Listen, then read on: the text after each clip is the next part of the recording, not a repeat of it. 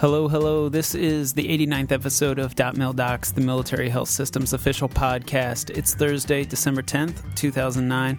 I'm Russell Carlson. On this week's show, we're lucky enough to have Rear Admiral Christine Hunter of the U.S. Navy as a guest. She is the Deputy Director of TRICARE Management Activity, and she's here to discuss a new contract for the TRICARE Overseas Program. And it's going to change how TRICARE beneficiaries outside the United States access health care. I should mention that these are forthcoming changes. They're not in place at this time, and Admiral Hunter is here to give us an idea of things to come for TRICARE beneficiaries outside the U.S. Admiral Hunter, welcome to DotMilDocs. Well, thank you, Russell. It's great to be here today. Sure. The TRICARE Management Activity recently awarded a contract for an overseas program. Why did you take this step, and how is it better for the TRICARE beneficiaries? Well, thanks for the opportunity to talk about the TRICARE Overseas Program. It's an exciting new development for us because we have almost 500,000 beneficiaries living in various parts of the globe overseas. Some are in the vicinity of our military hospitals and clinics in countries where we have bases, and others are in remote areas. And up until now, we've served them with a combination of 6 contracts, which covered things like enrollment and claims and marketing and customer service, and then also getting care for people who were in the remote areas. But what we never covered up to date was care in the vicinity of our military hospitals and clinics overseas. That was left up to each military treatment facility commander to develop relationships with host nation providers to the best of their ability so that specialty care beyond the capability of the military treatment facility could be obtained locally. This contract will bring in the development of what I'll call networks overseas. They're not exactly the same as our networks domestically, but they are more formal business arrangements developed by our contractor with host nation providers who will provide care in a reliable and consistent way for our military beneficiaries living there. So will getting care overseas now be more like it is in the States? In many cases, yes. And so what will be the same as it always is now is that if you're living in an area where there's a military treatment facility overseas, everyone is enrolled for primary care at the military treatment facility. So it will be much the same as being a beneficiary here on the East Coast where you get your care at a military hospital or clinic and you go out into the network for care that is beyond the capability of that facility. And the relationships will be more formal, the claims payment will be more structured, and one great thing is we have varied business practices in many different countries. In the Pacific, it's common to require payment up front, and the contractor will issue a guarantee of payment so that our prime patients won't be required to produce any guarantee of payment on their own up front. In other countries, it's common to bill months to even years in arrears, and we'll standardize that business process so that claims are generated and paid in a timely manner. Now, is this a new contractor for TRICARE, or have you worked with them before? And who are they? Well, the contract was awarded to International SOS Assistance, and they have been a valued partner for the military health system in our TGRO program, our TRICARE Global Remote Overseas Program. So they have been the company that helps us to obtain care for people who are stationed in remote locations where there's not a base or a military hospital or clinic, or people who are traveling who encounter an emergency or deployed and encounter an emergency. They've been a great asset. They are a great partner. They have a worldwide reach with their assistance centers. Their customer service representatives speak up to 92 languages, and they have a vast developed network of host nations, which we will be taking advantage of in the vicinity of our military hospitals and clinics. So not only are they already accustomed to doing this with an international customer base, but they understand TRICARE. Absolutely. All right. Well, we are going to take a quick break for the DotMilDocs Health Beat, news and information from the military health system. When we come back, we'll have more from Admiral Hunter. DotMilDocs Health Beat. Suicide intervention training is now available for Army leaders and other key personnel who are on the front lines of suicide prevention across the service. The Army has approved 2-day and 5-day workshops on applied suicide intervention skills training, known as ASSIST. The workshops are produced by Living Works Education Incorporated at locations across the country.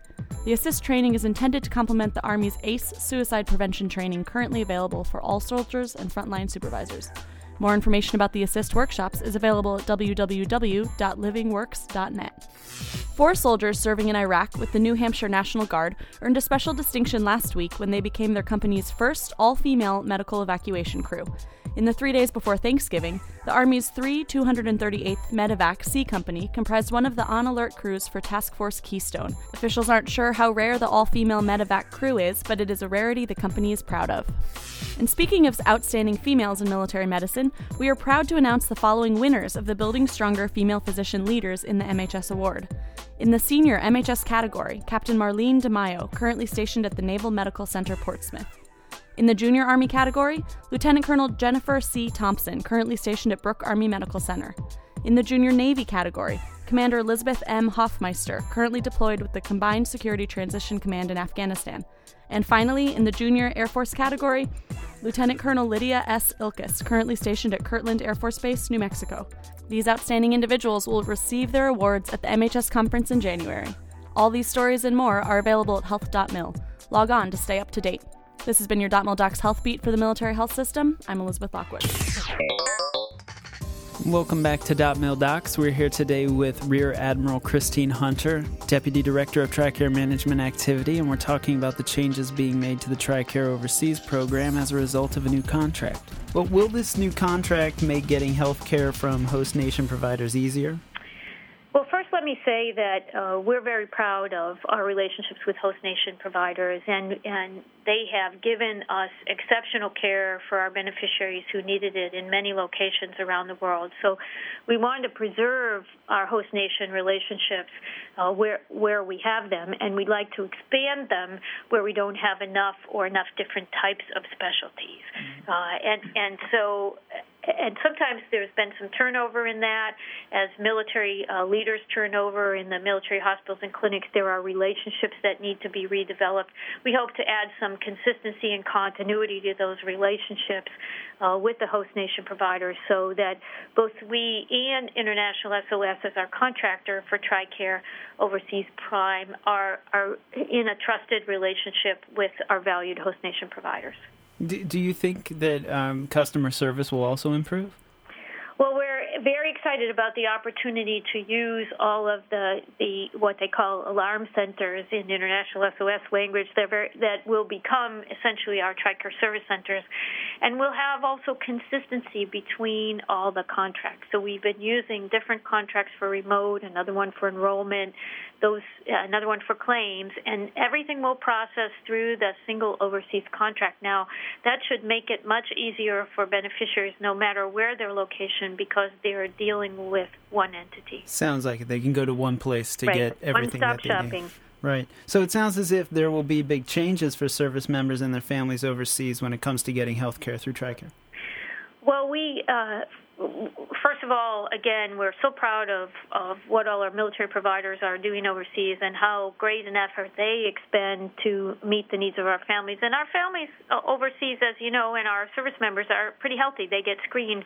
But when an emergency or an illness does arise, we don't want you necessarily to have to come all the way back to the continental United States to get needed specialty or subspecialty care. And so we think it will allow more people to get the care they need a little bit closer to where they're calling home at that time. Well, this sounds like it's a step in the right direction. Admiral Hunter, thank you so much for coming on the program today. It's great to be here. We always enjoy your questions and appreciate the perspective that you bring to the TRICARE programs. Thank you. That does it for us this week on DotMilDocs. The Military Health System recognizes December as Winter Safety Month. You can get some winter safety tips and links to resources on the web at health.mil/wintersafety.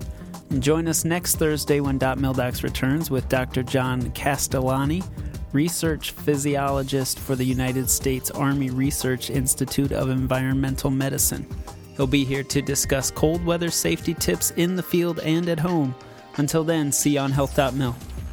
This program is a product of the Office of the Assistant Secretary of Defense for Health Affairs, Military Health System.